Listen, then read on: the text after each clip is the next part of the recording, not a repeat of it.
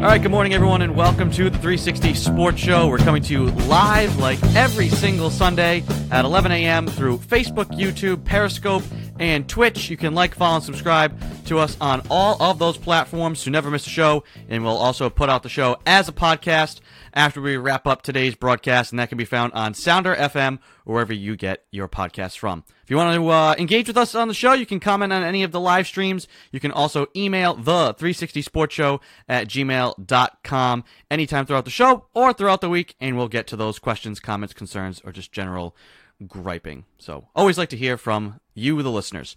All right, we're going to get into it now. I'm Aiden Pizzelli. He's Christian Lauber. And like always, Christian, let's start off with the first order of business. How many days left in 2020?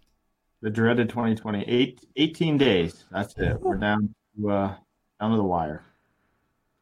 You know how you have the little Christmas calendar when you were a kid? You'd peel back one and get a little chocolate. I feel like we should have set one up where for this year you peel back the little thing and there's just like a shot in there. Yeah, a nip, Merry Nipmas to get you through this last. Hey, we're halfway to single digits now. 18 days. Yeah. 9 days to go, and we're getting there. We're getting there. Though I just hope, nothing will magically be cured with it being 2021. But I just think, just kind of emotionally, it will start to feel better. Though I'm sure you've seen, Christian, those memes where it's like the guy watching the clock, and it's like 11:59 p.m. and it turns to 11:60 p.m., 11:61, or it goes to like December 32nd. Never a little too triggering. So anyway, good news. Moving forward. Time is moving forward. It's a great thing. We're going to start this week with our college focus, and we'll start with football. So each week me and Christian will kind of pick out games that we focus on, because obviously there is 8 million college games on the basketball and football side to watch. And so with no kind of set criteria, we just kind of watch the games and pick the ones we want to talk about. So Christian, which games did you focus on and want to discuss to start this week? Let me see. For football side, the couple of things that caught my eye anyway were Florida and LSU. Big time upset there. Florida kind of crapped themselves and somehow lost that game down in their own home territory. And the other was the storming of the fields by these two teams at the end of the game. What an absolute cluster F that was. Those two things were the main things for me. But, I mean, just going back to Florida and LSU, I don't know how – you're Florida, I don't know how you lose this game. And there's fans down there too and everything. So I don't know. It was kind of a weird night. It was foggy if you look at the stadium and everything. But losing 37-34, you're 8-2. And you lose to a 4-5 LSU without, any type of real forte this season. They're 4-5. I mean, they were 3-5. So that's a big loss for Florida. I don't know if you caught much of that. I caught a lot of that game, and I totally agree. Big blow for Florida. I mean, they had hopes, and we talked about it last week on the program, and even the weeks before. They were the team I said that maybe could make that jump up into the top 4, and maybe be the team that knocks out an Ohio State team, which is probably, it's going to have only played like 5 games, but still be ranked in the top 4. I kind of wanted to see them get booted out of there. Big blow for Florida State. Florida, it looked like they just didn't show up to begin with, and then it's like, then you get into the fight, and you're like, oh, these guys think they can win now. And it took a little too long for them for Florida to kind of like get serious about the game, it felt. And like you said, LSU undermanned to begin with. Then they lose like all 3 of their corners in the game. So they're like throwing guys who are not game ready out there on the field. The defense for LSU, it was like holding on for dear life. Cause it was bang or bust. They either like would go out and get a 3 and out, and that was maybe a little bit of a result of Florida play calling, or they just get ripped straight down the field in like 4 plays. So that LSU offense did just enough. Max Johnson getting his first, talk about a guy coming out of nowhere, played decent. As you said, it's been a down year for LSU. It's probably one of their worst years in the last like 20 plus years. Disappointment coming off of a national championship. COVID's done all sorts of weird things across all of the college landscape, though. But through all of that, Florida had a chance to win this game. And you know, they get that stop on defense, and I saw a Florida beat writer right at the end that their headline the next day was going to be the agony of DeCleat. That defensive back, to set the scene for people who didn't watch, LSU is leading, or no, it's tie game, and LSU is got third down. They throw short underneath, guy can't get it, he's tackled. Fourth down, Florida's going to get the ball back with like 2 minutes and change, plenty of time to go down, get a touchdown, get a field goal, win the game, save their college football playoff hopes. And for whatever reason, the guy who came up and made the tackle decides to rip the cleat off the LSU tight end or wide receiver and huck it like 30 yards down the field. I saw it happen in real time. I was like, what did that guy just throw? I was like, is that going to be a flag? Unless he threw his own, like sometimes guys will like have like the hand warmer or something and they'll just be like, it's falling off. They just chuck it. I was like, I think that was a shoe. And he just chucks it down the field. 15 yards after the play on sportsmanlike conduct. So not only giving first downs, but 15 yards, gifting field position back to LSU. That cost them the game. I know they had a chance to tie it at the end with a field goal, and the kid just pushed it a little bit to the left for Florida. But that play is one of the more mind-boggling penalties I have ever seen in my life. I just don't understand. I don't understand the rationale. Sometimes you guys get pumped up and jacked up, and they're jumping around. Maybe they accidentally shove a ref away from the pile, and it's like, whoa, he was two in the moment. What are you thinking? Like, what in your mind thought, I just made this great play, we're going to get the ball back, I'm going to rip this guy's cleat off and huck it down the field. Talk about being possessed. Yeah, I mean, if you just read the headline, it was not LSU upsets Florida. It was number 6 Florida upset by costly shoe throw. Yeah. I mean, that's just what it came down to. That was the biggest mistake of the game. And just reading through, Arizona lost yesterday 70-7. Like, how does that even? Your head coach gets fired after you lose 70-7.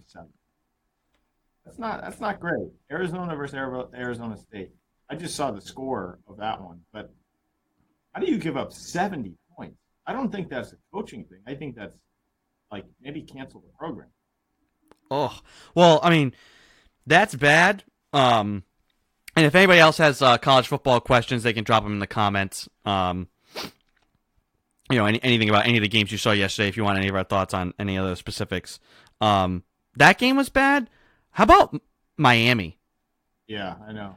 Talk about a program that, it's been like a slow, steady decline from them being the football factory of the world and always in the national title conversation to that loss yesterday.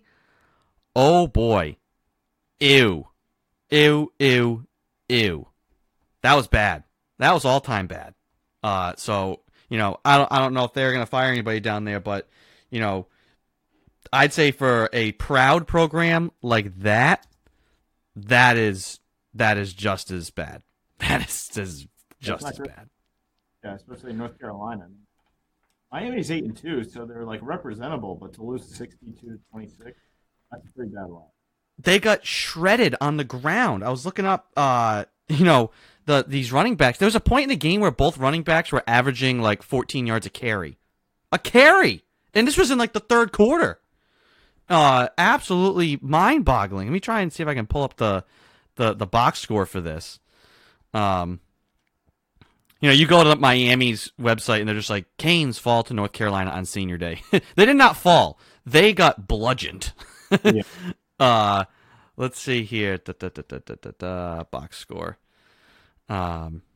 Individual. North Carolina rushing. Yeah. Javonte Williams. Wow. Michael Carter actually ended up out rushing him. Javonte Williams, who was a monster. I mean, there was runs in this game where Miami would come up to make a tackle and like it was still going to be like an 8-9 yard gain. And like the UNC running backs would like spin, juke, shove multiple people off them. I mean, it was embarrassing. To watch. So Javonte Williams. They ran for a record 544 yards combined between the two. Yeah, Javonte Williams, 23 attempts, 236 yards, 10.6 average per rush. Michael Carter, 24 rushes, 317 yards. They both had longs of 65, and he averaged 12.83 yards per carry. And it's even the other guys like, oh, you hand off to Josh Henderson once, he gains 8 yards. That 1st and 10 marker, that ladder number, that 10, that's a big key in a game of football, right? And if you're giving up 12 yards on the ground per carry, you're probably going to lose. I'm looking at this too. Let's see. Where's total offense? Yards. North Carolina had 778 yards.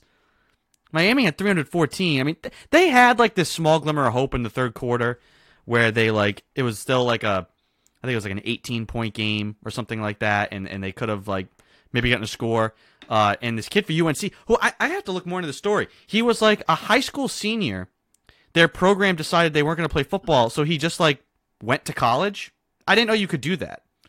I didn't know you could be like, hey, it's September or August, and I'm going to be a high school senior, but I'm going to enroll within a week and go to UNC to play football. I didn't know that was something you could do. Yeah, and this kid made an insane pick. He made this the Miami player was a jump ball. Miami player got it with one hand, is coming down. UNC kid is inches away from just pass interference. He's not even looking at the ball. And he sees the ball and he just rips it straight out of the guy's hands. It was sick. It was a great play. Then the headline though was he was supposed to be a senior in high school. I was like, what? How does that happen? Skip a few. I guess. Play college football. Yeah. I guess that can happen. Conversely, kind of to go back to LSU, I guess their kicker is 30 years old. Did you see this? No, I didn't see that. Their field goal kicker is 30 years old, or no, their punter, I think, is 30 years old. 31. And I guess he was a minor league baseball. He was a minor league baseball player. He got drafted right out of high school and then decided to go to college recently. At first I thought it was maybe a veteran thing, he served in the army or something, because you see that a lot. Guys, do their time and they come back and they can get education, and so you have guys who are older in college. Yeah. But this guy was just, nope, I'm just 30. It's remember Brandon Whedon a couple of years ago? Could you imagine trying to play college football right now? Going from doing college football? If you're going to come back at the age of between 30 and 35, you might as well be a kicker, honestly. That's true. If he's, no disrespect to kickers or punters, but it'd be a little more impressive if he was playing middle linebacker, right? Yeah. Old man out here. Maybe he's already got a little touch of gray, right? That'd be pushing it there. What else from any other college? I got one more thing left on the football side. I don't know if you have anything. Well, Sarah Fuller hit a field goal yesterday. That was a big moment.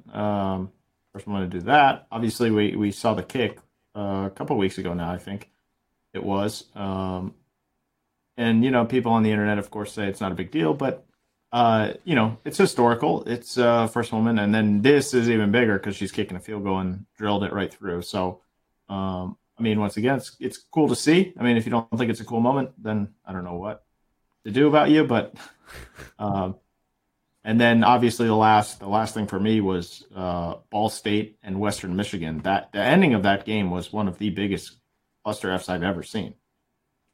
It was we're doing the Miami Miracle type play, and then both teams rush the field, and it's not over yet.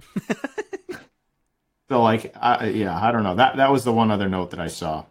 The band is on the field, except it was the teams are on the field. Yeah, the guy is he still has the ball, and he's running through a couple guys, and then the entire team comes on the field, and he's still trying to snake his way through about 45 people on the field. Yeah. There was no whistle either. There was a point where it's it looked like a guy was down, but and it wasn't it was one side. Both teams. Yeah, both. It was weird. Started running out. One team was jogging it's over. And the other team was running out celebrating. So that was the must see of the weekend for me. Yeah, I totally agree. The Sarah Fuller thing, I think it's awesome. Like we said, it's all this stuff. It's you have to normalize things. And a girl getting the chance to play football is a big deal because guess what? Clearly there are still a lot of meathead guys who are like, oh, a woman playing football. Why do we have to give that attention? It's like, clearly we have to make it a big deal because clearly there's enough people out there that don't get it. And so, it's when you're breaking down those barriers like that, you have to acknowledge it. You can't just say, oh, Sarah Fuller kicked a field goal. Like, what? Anybody that's angry at that is already doing a disservice to themselves. Like, no. Everybody else, the majority of people are saying like, wow, this is awesome. This is a great thing. Hopefully we can get, like, who cares? Football doesn't have to just be played by men. If a woman can play football, let her play football. I don't care. It doesn't bother me. I would love it. I think it'd be awesome. Imagine somebody like, like Deladon out of like the NBA, like playing football and just like being a tight end and just like bodying people and like, it'd be great. It's insecure men who seem to not, who are upset by this. And there's been a ton of them on the internet. One of them got taken to task. This tweet from Matt Jones at KY Sports Radio. When players who have worked hard or who have good stories get a chance to have a moment in the final game, we usually cheer and celebrate it. When it's a woman making history in the process, a few triggered men get angry and downplay it. Don't be those men. That about says it all. Right? Yeah. It's something historical. It's important. It's, there's no law about like, well, football must only be played by men. No, football is played by mentally tough, incredibly physically gifted individuals. Nothing in there says it has to be men. That's just the way it is. I mean, if you're that angry about it, I think you're just angry about something else. That's truly what I think it is. True. Like maybe just take a step back. Yeah. Rethink that take. The other thing I wanted to hit on quickly was, Boise State. We all know they have the blue field, and if you've ever been a broadcaster or a stat person, you know that the colored fields can be really annoying to try and keep track of players and identify players.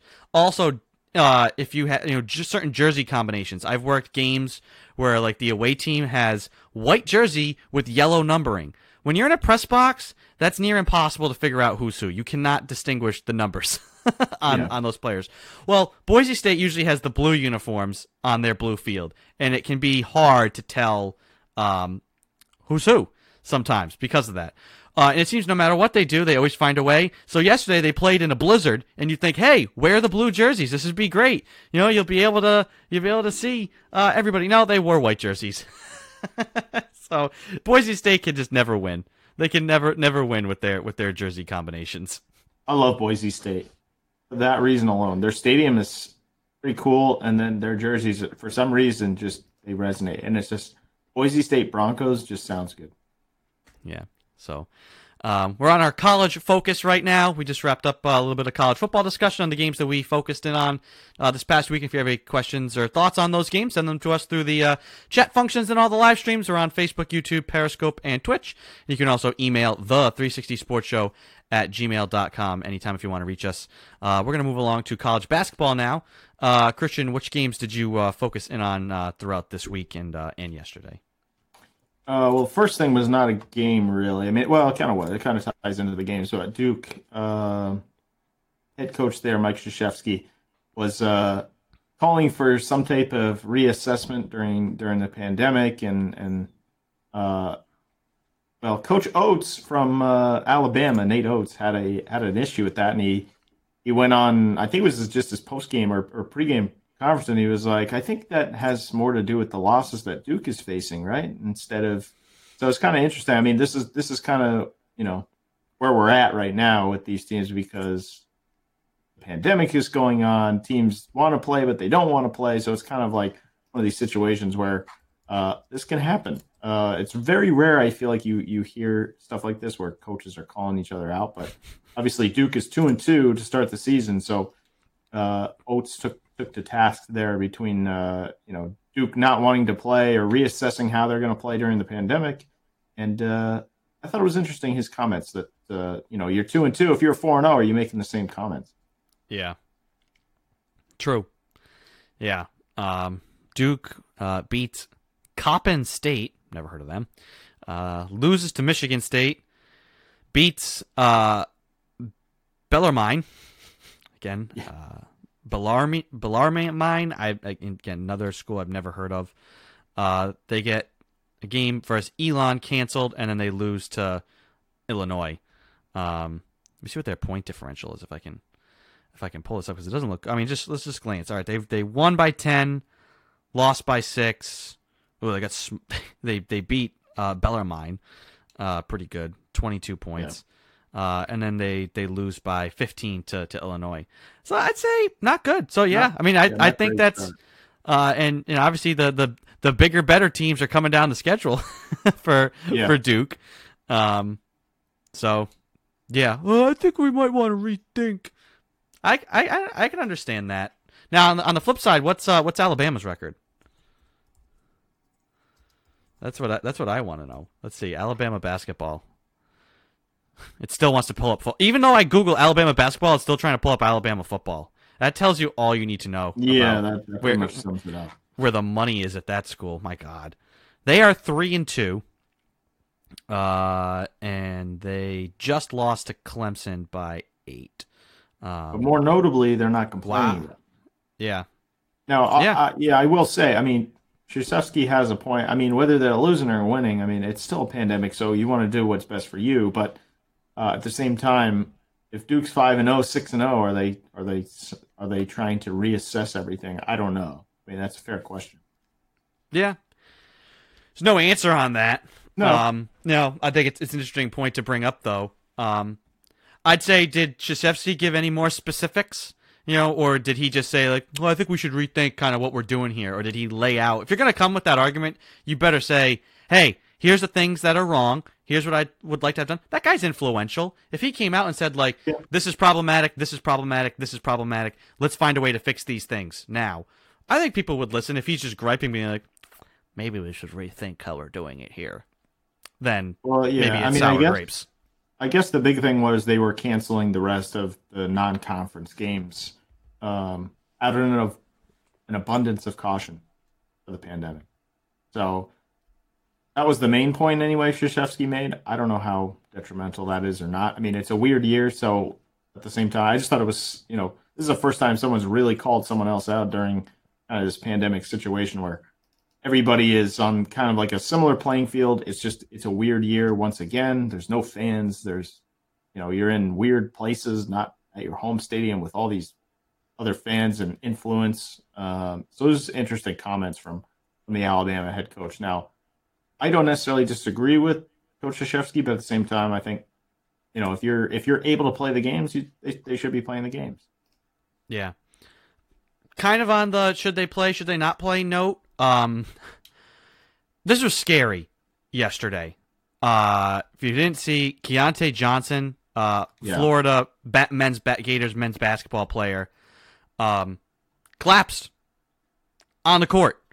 Had to be rushed to the hospital. I have not watched the video because I don't need to see it. It's out there if you want to go watch it, but that stuff. I almost swore because that stuff's scary, right? Anytime you see something like that, it's scary. So there's no reason to go watch that happen. But if you want to, the video's out there. So he collapsed during the game, rushed to the hospital. This is the statement this morning from the men's basketball team. Keontae Johnson remains in critical but stable condition at Tallahassee Memorial. We appreciate all the medical personnel who have helped Keontae, Scott Strickland said. Keontae received terrific care on site by the FSU staff and at Tallahassee Memorial, which has worked in consultation with UF Health. We're glad his parents can be by his side, and they all feel the support of Gator Nation. Head coach Mike White and associate AD for sports health Dave Werner also remain in Tallahassee with Johnson. So they haven't said, obviously this is a very serious medical situation. They're not going to tell you yet exactly what happened. I don't know if we'll know exactly what happened. Or why. Maybe if he feels the need to, I hope, pray that he makes it through this. It seems like he will. If he's in still critical but at least stable condition, you hope. And maybe he'll want to talk about it someday. We do know this, though. He's one of the people who tested positive for that program. And I know a lot of these schools and programs and players, and you hear younger people talk about, oh, I'd rather just get it and then I don't have to worry about it. Yeah. Not to go down the rabbit hole, but this is one of those examples of we still don't know enough about what happens to you when you get it.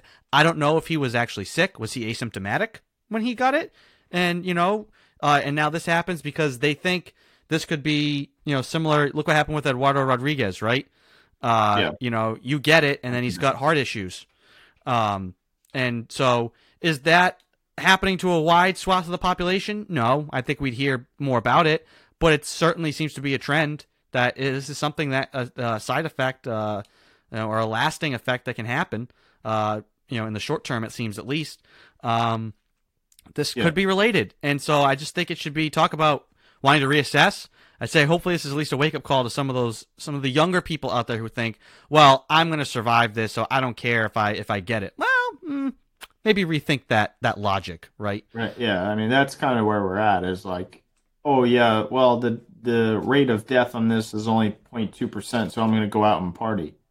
Like, it doesn't matter. At some point, you got to care about other people at the same time. So this is kind of like that one wake-up call where, yes, it's probably not going to happen. You're probably going to be fine. But do you want to be part of that 0.2% that has a problem with it? No. I mean, I can't imagine you do, right? So and that's just death, not other things. Yeah, exactly. Right. And that's in the younger generation. Obviously, once you get up, the older you get, the more serious it is. So there's risk there too. But it's just like these younger people like this that, you're in the best shape of your life. You're professional, going to be professional athlete.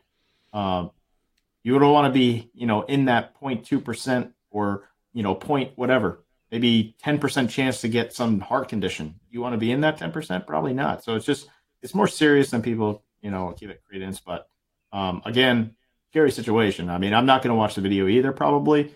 But we've seen this, time to time, most notably for me, and it was Rich Peverly with the Dallas Stars on the bench. Yeah. And that canceled the whole game. I think these things happen.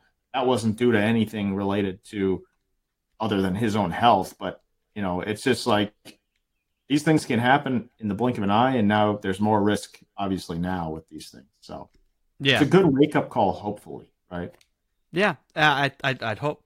I hope that this kid's fine, and that hopefully it sends the good that could come out of it is that it makes more people, especially younger people, wake up and say, hey, you know what, maybe I'm going to wear my mask, or I'm going to not, go to that party, or maybe I'm going to discourage somebody from having a big party right now. So yeah, just wanted to bring that up, get that out of the way because that was a really scary situation. The other basketball thing, as far as games, we've been following PC here, and I feel bad for PC. I mean, they were kind of on a roll. They're 4-2. They were going to dip into their conference play this week, and Xavier, like day before they're supposed to play Saturday, has all these positive cases crop up. They shut down their program, so now PC can't play them. And they're like, all right, well, looking forward down the schedule this Thursday. We're going to play UConn, and UConn shut down. So PC is going to go from playing, they beat TCU on Wednesday, 79-70. And now they're not going to play at least until the 20th against Seton Hall, which is unfortunate for a team that kind of was rolling there for a little bit.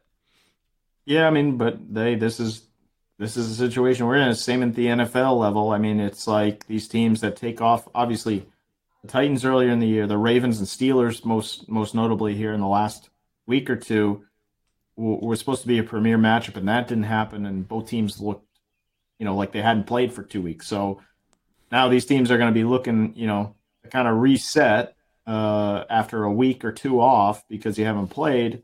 And unfortunately, they seem to be doing everything okay right now. That doesn't mean they will later in the season, but other teams are canceling because of COVID. So now you kind of get hurt by that, and so you got to get in the gym and keep practicing. I guess that's really the only way to do it. So DC kind of has to hit a little bit of a reset, and then hopefully ramp up once they start playing real games. Because I mean, the difference we've seen it from time and time again. It's the difference between practice and games is just notable, highly notable. Yeah. Did you get to catch much of that PC TCU game or even I did the not, highlights? no. So once again, the two guys we've been talking all about, Nate Watson, beast again, puts up 18 points, only had 8 rebounds, but guess what? 7 of those were on the offensive glass. Yeah. That's awesome. And then David Duke has been on fire. 11 of 19 from the field, 5 of 8 from 3, 28 points, 2 steals, 7 assists. That is Duke what has you been- call yeah. total control in the driver's seat. Yeah, he's been really, really good. Both those guys have been good, but Duke is just like he's playing on a very, very high level at the moment.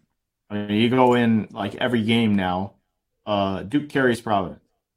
Duke scores 28, Providence wins. So it's like those two things are in tandem. If they win, Duke is showing out. And obviously now you're not playing games. Hopefully you can stay in that mode. But between, David Duke is in the top of their team in points, assists, probably, I would guess. So he's having a tremendous year so far. Yeah, so for PC, they got hopefully Seton Hall on the 20th, and then Butler on the 23rd, and then the Big East will hit a pause. They're kind of like they're announcing their schedule in chunks. So they're like, well, here's the games we're going to play in December. We'll worry about January when we get there. So at least for now, these are the games on the schedule, which I think is a kind of a good way to go about it, because there's so much unknown. What I do think is crazy though is with some of these teams, you lose a game, so then you're trying to like fill that spot. Some teams try to fill the spot, and hey, we just want to play anybody. You just put out like the APB. Anybody want to come play us? We'll pay you. So those are called buy games, right? You pay another team to come and play you because you just want to get a game in. Well, one of these, if you saw this, Christian, Kansas State and Fort Hays State. Never hear of Fort Hays State? They're a D2 team that was paid to come and play Kansas State. Kansas State said, we just want to play a game. Will anybody play us? We'll pay you. Come here to play us, please. I'd be up for it. They got embarrassed. Kansas State got embarrassed on their home court by a D2 team that they paid to come and play there. Now, it's exhibition, right? Because it's a lower division. It doesn't count towards Kansas State's record. Doesn't matter. Embarrassing. Yeah, it's not a good precedent to set for your team. No. Like, we're going to pay someone to come kick our ass. Like, that's not a great start. Yeah. No. I don't think you want that. That is not how. Usually it's the other way around. The other team knows, hey, we're going to get shellacked. But, hey, the program's going to make a little bit of money. Yeah. We're going to pay you to come beat us. 81-68. Yeah, it's not great. 81-68. It's bad. I mean, and that score is not indicative of how the game unfolded. I mean, it was one of those where it was like they got up by like 20-something points, and they were just up 20-something points the whole game, pretty much. Yikes. Not ideal. Yeah. We've seen a lot of this. Now, the like top teams, whatever you want to call like the top 4 teams are in, say, college football and college basketball, have pretty much remained that. But after that, 4 through whatever, 87, it's a crapshoot. I mean, each week we're seeing these upsets. I mean, look at Miami football, ranked 10th, got annihilated by UNC. There's been basketball upsets, just true upsets all over the place. So it's just a weird year with guys who opt out, test negative, can't play, or test positive, can't play a game. Teams haven't practiced. This team's missing 3 guys on 1-day rest, or they haven't played in 20 days. It's a really, really, really weird year. I don't know if you're a betting person, if that helps or hurts you. But it's been bananas. And it's going to continue to be bananas. I mean, basketball's just getting started here. And so I don't think there's ever going to be a settled moment unless everybody gets vaccines for Christmas and, come January, February, everything's like back to normal. This entire college basketball year is going to be unsettled like this. So who knows if anybody really even hits a groove. Yeah, I mean, look, this is like when you have all these different factors, there's going to be upsets all over the place, especially no fans, right? If you're going into like a Duke or UNC or Rupp Arena for Kentucky or somewhere like that, that's a tough place to play with nobody there or neutral site. More of these things are going to happen. I mean, just look at Duke 2-2 already right out of the gate. I mean, it's just kind of this is what we're dealt with, right? So you kind of just have to work through it, honestly. I mean, if you're that good and you're a high level team, like we've heard from Providence players say, it doesn't matter. We're just going to play. It felt like there's fans in the arena. So you have to have that different mindset. Yeah. Some players can, some players can't. You know, you can't get up for these games if there's no fans and there's nothing going on. Yeah. For me, my last college basketball note, we'll check in with the other Rhode Island team, URI. Their one game this week was against Wisconsin. This is a game that they didn't necessarily, I don't think they bought it, but they had a game, they lost a game, Wisconsin lost a game, and they're like, hey, let's make it work. A chance for URI to play a top team and see what they had. And they just started too slow. I mean, they got down 33-16 at the half. Outscored Wisconsin in the second half, had a great second half, to kind of make this respectable 73-62, but just too little, too late. Fats Russell had a bad game. It wasn't a great game really for anybody. For Rhode Island. Credit them fighting back. Brad Davidson had the big game for Wisconsin. But kind of like a lost opportunity, maybe a chance for your ride there to maybe like if they could again, it's kind of really anybody, you're 13th ranked, that kind of means nothing right now. Right. Unless you're one of those one or two top programs, the rankings I don't think you can't really, those don't mean anything. So kind of a tough spot for URI, a game that they kind of fell into and a chance maybe to show something. So today they play Western Kentucky. That game's actually starting in like 20 minutes. And then they got Davidson midweek on Friday. And then a whole bunch of other games that are just like TBD. They're just like, we'll figure it out. Who knows? As we go along. Yeah, this is the season. Who knows when you're going to play, but you'll play eventually. Yeah. Or you'll have to pay someone to come beat you. Basically. Yeah. Any other last college basketball notes from you, Christian? Any other games that you focused on this week? No, that pretty much does it. I think Missouri was the other one. They're obviously, like you mentioned, rankings don't really matter at this stage. So it's, is their win? I mean, they're 5-0 right now. But they beat Illinois. Illinois is ranked 6, whatever that means. But that was really the only. I caught some highlights of that game. I want to try and. I'm pretty sure. I think I watched. Again, college. It's just so many games. I feel like I did watch. Yes, I did watch a Missouri games. We talked about them a couple weeks ago because they got all the Smiths. They got Mitchell Smith. They got Drew Smith. They got Mark Smith. And then where's my guy? Where's the guy who I was? There's this one guy on their team who I thought was. Where is he? Did he leave? Is he gone? Did he already transfer? There was a guy who I remember on their team that I was looking at. Oh no, you know what it was? It was they were playing Oregon, and there was the kid on Oregon who I was saying was Shemi Ojale, but if he was actually what everybody thought Semi Ojale could be. What was this kid's name? Now I have to know. Eugene Omori. That's right, Mr. Eugene. Missouri actually has a couple of guys. I mean, they've got some guys who they think could be NBA ready next year. One of the Smiths, I believe, I think Mark Smith is a guy that has gotten NBA, and same with Drew Smith. I think both of those guys have had NBA whispers. I don't think they'd be lottery picks. It could be second round pick guys, but those are the type of guys that like. Contending teams, these are the guys you hear about where, hey, we just need a guy that's a specialist. Just come in and be a ball handler, or just come in and be a shooter. And those depth guys again who are seniors, juniors, those are the big the veteran pieces that, from a college standpoint, that teams look after. So that'll do it for our college focus each week. Obviously there's so many games we can't cover all of them. But usually the big games and any other things that me and Christian had our eyes on, we'll discuss for right now, football and basketball. So if you have any other thoughts, questions about the college athletics landscape, be sure to shoot us a question or a thought or comment to the360sportshow@gmail.com or comment on any of the live streams. So we're gonna move along to again this I think this news came out. It feels like forever ago, but it must have been Sunday after the show last week.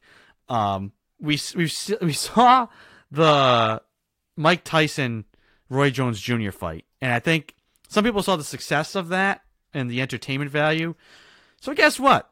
Floyd Mayweather wants to come out of the woodwork and fight Logan Paul. Not Jake Paul, who knocked out Nate Robinson. He wants to fight Logan Paul. Obviously, a complete cash grab for both of these guys.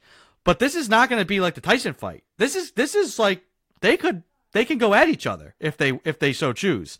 It'll be interesting to see what the language is of the fight, but I imagine they're going to go after each other.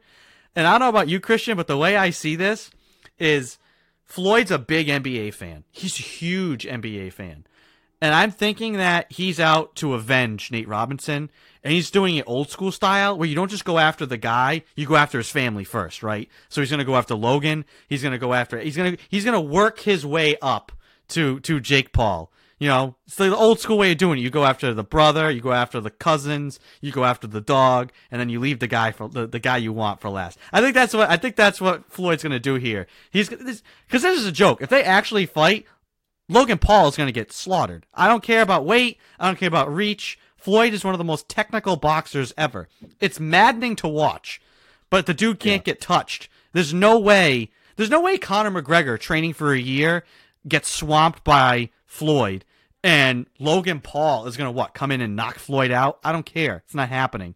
So I'm looking forward. I will watch, because if they let them fight, Floyd is going to pummel this dude. Yeah, well, I mean, if you read the preview comments and the Twitter sphere, Logan Paul is going to knock out Floyd Mayweather. That's just the first I don't know, when this broke, the first 50 or so comments was, I like Floyd, but he's going to get knocked out.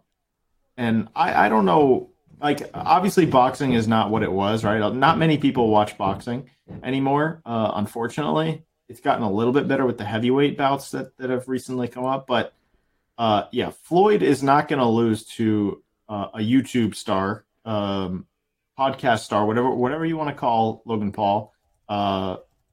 There's absolutely no way. Obviously, he's a big guy. He's definitely got size on Mayweather, but Mayweather is the defensive, technical, very, he just picks a spot. It's the same way McGregor. Everybody said, well, McGregor's got reach, he's got power. Once you put those gloves on, the power goes a little bit away, especially when you're fighting Mayweather, who literally doesn't let you hit him. Yeah. Yeah. And normally I get angry at that. I'd say, and trust me, Floyd Mayweather is also a POS, so I would if he gets his teeth bent in, trust me, I won't be crying. I think this is a win-win. I think we're going to see one of these guys who are both, Logan Paul's a complete a-hole. So if he gets his teeth bashed in, everybody wins. If they actually fight. If they actually fight. The most maddening thing would be if both of these guys just dance around for a whole fight. Because guess what? This is not a legitimate fight. This is exhibition. We want to see you guys box each other. There's no reason to dance around. So, Floyd's 5'8". Logan Paul, let's see. He's 6'2", so he's got the height. Logan Paul, at least on this site, doesn't list a reach. Lists him as 200 pounds. I don't know where Floyd's at now. I don't think he has an official weight. There's no question that Logan Paul has him on weight, height, and reach. There's just no question. But at the same time, one is one of the greatest boxers of all time. The other has boxed one time and lost. So I don't know how you weigh those things. Again, it's a win-win. It will be a win-win for the viewers if they actually fight.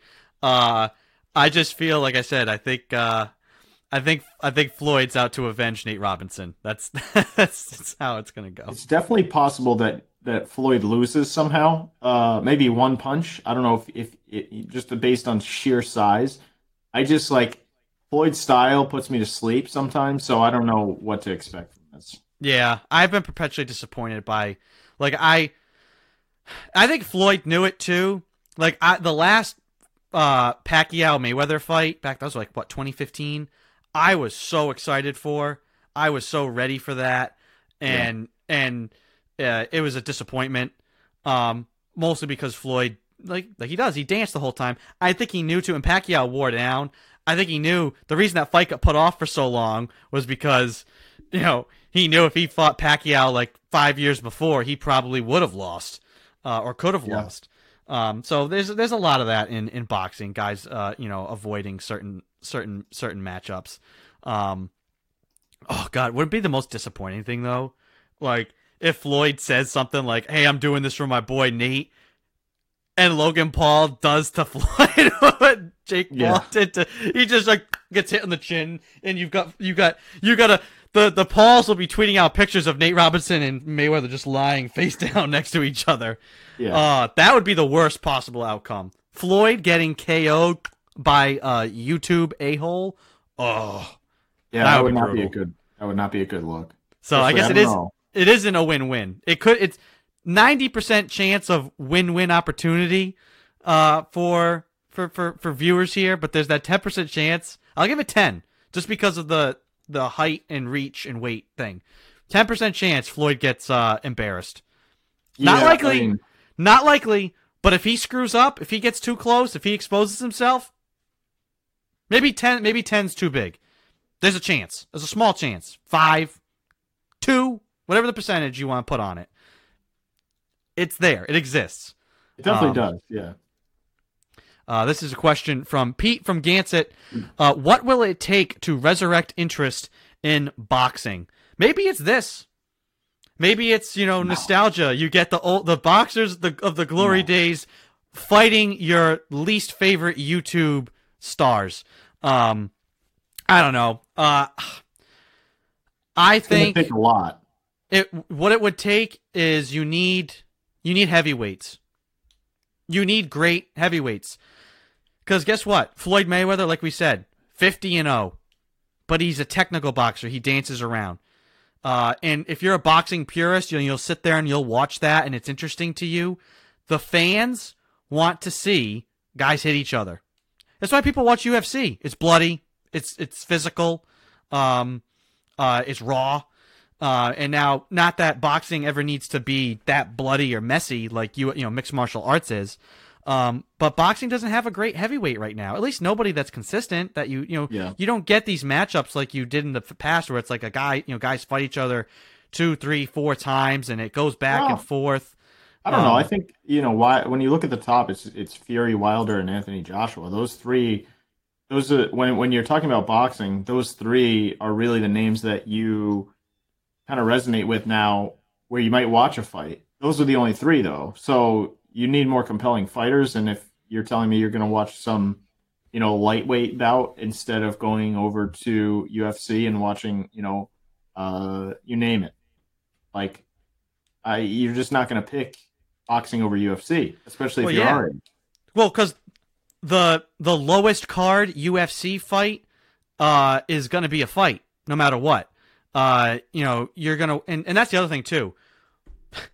Attention spans. Who today the generation is, every generation is getting younger and less interested. So it's kind of like baseball, right? Baseball and boxing kind of have the same problem. Who's gonna watch? Who wants to watch? And how can you watch?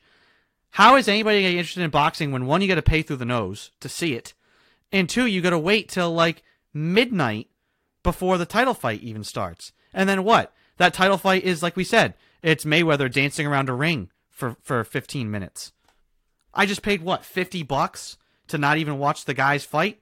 Yeah. So I think it needs to, boxing needs to take a step back.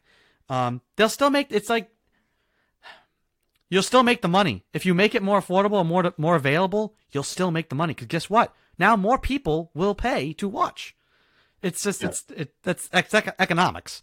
I mean, really, the only time people have watched boxing lately, anyway, are either these YouTube stars, the Tyson bout, or between the top three heavyweights. That's about it. Unless you're talking about Joshua, Wilder, or Fury, I really don't have any much interest. I mean, I'll be honest. Like if I'm gonna watch that, I'd rather watch an undercard of a UFC pay-per-view where a guy is getting, roundhouse kicked in the face, right? I mean, that's just like the entertainment value. I mean, it's just Yeah. they're two different, very different things. Uh, but in terms of attention span, do you want to see this guy's hands up the entire time dancing around, or are you in the mode to see maybe a submission, a Superman punch, a head kick, something like that? I mean, it's just they're two very different sports, and What do you UFC think? has taken over. What do you think too, Christian, about maybe condensing the weight classes? I feel like there's, 87 undisputed world champions right now, and it's like maybe you should have fewer weight classes. That way you have kind of more guys bracketed to fight each other, right? Yeah. Instead of having light, middle lightweight, featherweight, flyweight, blah, blah, blah. I feel like there's just way too many weight classes to keep track, and there's not enough of these big name guys. So it's hard to kind of keep track too. It's kind of hard to know who's who and to follow and get interested when you have like I mean, there's probably what 12 weight classes you could fight in. Yeah. Yeah. Maybe bump that down to start at 8, right? And at least maybe you get guys in a lightweight, a middleweight, a heavyweight, super heavyweight, and you kind of make that pool better. So maybe that means that more guys fall to the bottom. That means, but maybe there's more guys that rise to the top instead of kind of having this like vanilla 20 weight class type of thing going on. I don't know. Yeah. What do you think about condensing some of the weight classes? I mean, you could do that. I mean, I'd be interested in it. I mean, look, it's really for me boxing. If I'm gonna watch boxing, it's in the names. So, like between like I keep going back to about Wilder and Fury, those two that all I am interested in because the two go back and forth. They've had a couple bouts now, and they've both been pretty compelling. And also they trash talk, which is nice. So you could do something like that where you condense the weight classes.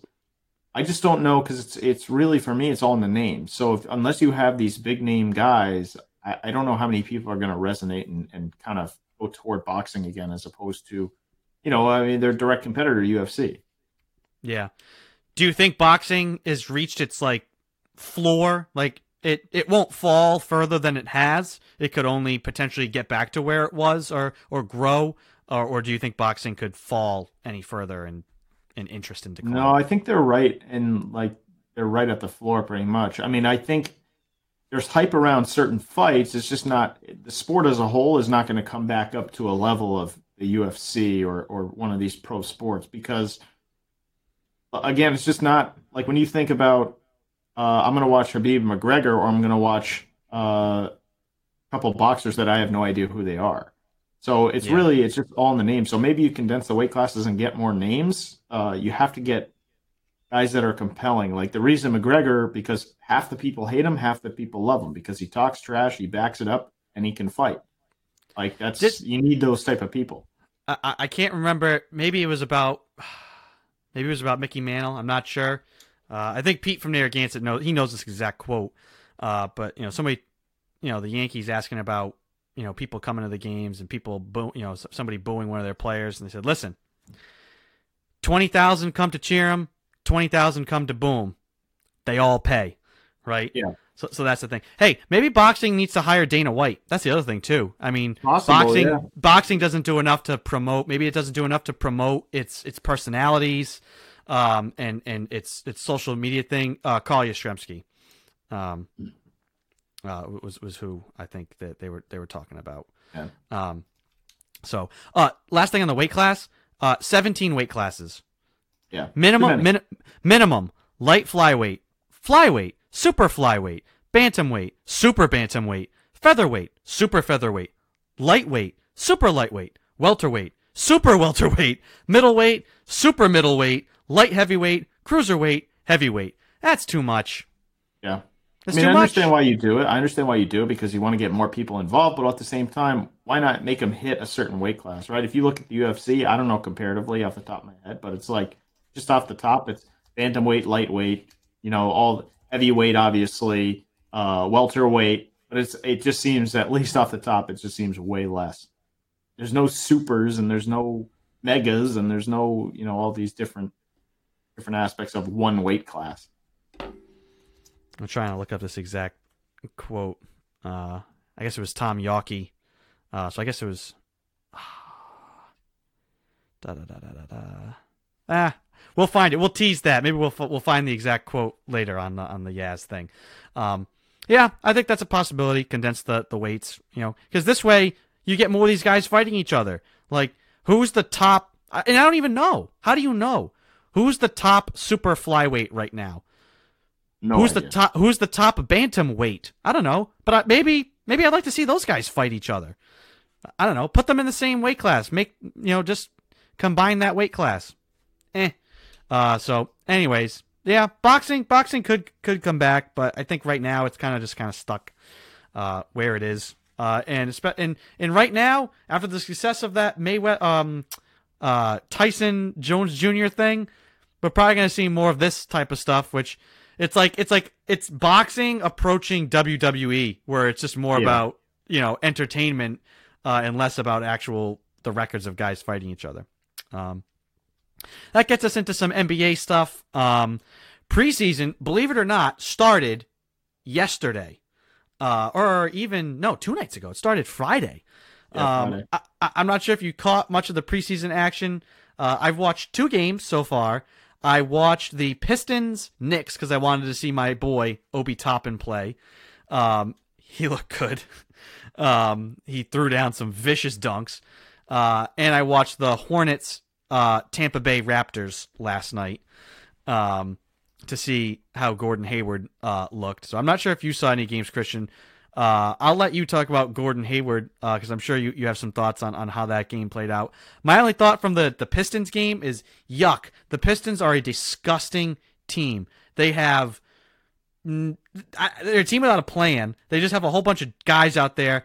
And Mason Plumlee, I watched him try and go isolation and take a guy off the dribble, and it did not work. It did not end well. And then I also watched Blake Griffin try and go ISO and take a guy off the dribble and then step back for 3 like he's Blake Griffin or like he's James Harden. The Pistons are just a complete mismatch of garbage. So they're going to be a dumpster fire worth watching. I don't know. What are your thoughts on the Charlotte Hornets last night? Looked like they thought they were in Game 7 of the NBA Finals for the first quarter. I think they're exciting. They're excited, but we'll see how it actually plays out in the regular season for them. But for a quarter, you saw maybe what they could be. Yeah, I mean, I could definitely be wrong on this, but I think they suck. I'll be honest. I don't know. I like even Hayward coming over, like, and the hype on Ball, like, who was not good yesterday. Well, he was all right. I won't say he's not great, but I don't know. He's 0 for 5. Like, can he shoot? That's the biggest thing. He had 10 assists. I mean, he's a great passer, right? But can he shoot? That remains to be seen. So I don't know if he's going to be like this big spark that everyone thinks. But just looking at their rosters, they have some good young guys. I can't believe Hayward went to that team. If I was him, I would have much rather taken less money and gone elsewhere. I don't know. I think at the end of the day, if they wanted to get a deal done with the Pacers, they probably could have at some point. It was just going to be a matter of what pieces go where. And obviously, I mean, Ainge has since said that he wanted Hayward back. I don't think Hayward was coming back no matter what. But Hayward looked fine. I mean, he looked like himself. I will say he was -3, but he had 11 points, and he's got a good game. I mean, I like watching him play when he's on the floor. And also he seems like he's a good guy. But I can't believe he went to that team. I don't know. He's going to be bottom of the East, making $120 million. Sure, maybe they sneak in somehow. I just don't see it in the East right now. I don't see how that team goes anywhere. I just wanted to check in. I feel like this is going to be a recurring thing this year. So Miles Turner yesterday for the Pacers, 4 of 7 for the field, 2 of 4 from 3, 4 of 7 at the free throw line, 6 rebounds, 1 assist, 3 blocks, 14 points. So I feel like we're going to be comparing Hayward and Turner stats at least for a while at the beginning of the season. I think Hayward didn't lie to us. He wanted a bigger role. Clearly, he cared more about that than winning, apparently. and the money. And I understood. Listen, I get it from what he's gone through. We've said this for quite a bit now. Given what the guy's gone through, I understand taking the money. You still were going to get good money though to go to Indiana or stay in Boston, and I think clearly the guy lusted after the bigger role. I think being the guy that was, hey, you're third on the pecking order here, and do all the right things. I mean, you saw him yesterday. If he's on the Celtics, and I think we saw flashes of it last year, but it was more like when he would stay in and the bench would come on the floor, and because the bench had no options, it was, hey, Hayward, now you have free reign to bring the ball up the floor, go attack the rim. Not, hey, get it up, get it to Jason. Or get it up, get it to Kemba, run the offense. You saw more yesterday of him getting the ball, and running up the court, dishing it off, getting it back, attacking the rim. He's going to be more of a focal point for them. I just think... Yeah, you're going to be out of the playoffs, and you're going to have a bigger role. I don't know. They could sneaky be an 8 seed. Are they upsetting anybody? Hell no. They could be better than I think people think they will be. If they all stay healthy, fingers crossed. If you're the Hornets, you gotta hope for that. Let Hayward, let him prove it if he can stay healthy. Also, it's weird. You watch the dynamic between like him and Rozier. I don't know if it's because Gordon is as white as they come, and Terry's, hey, Terry. North Chicago or Northern Ohio. We've talked at length before about his.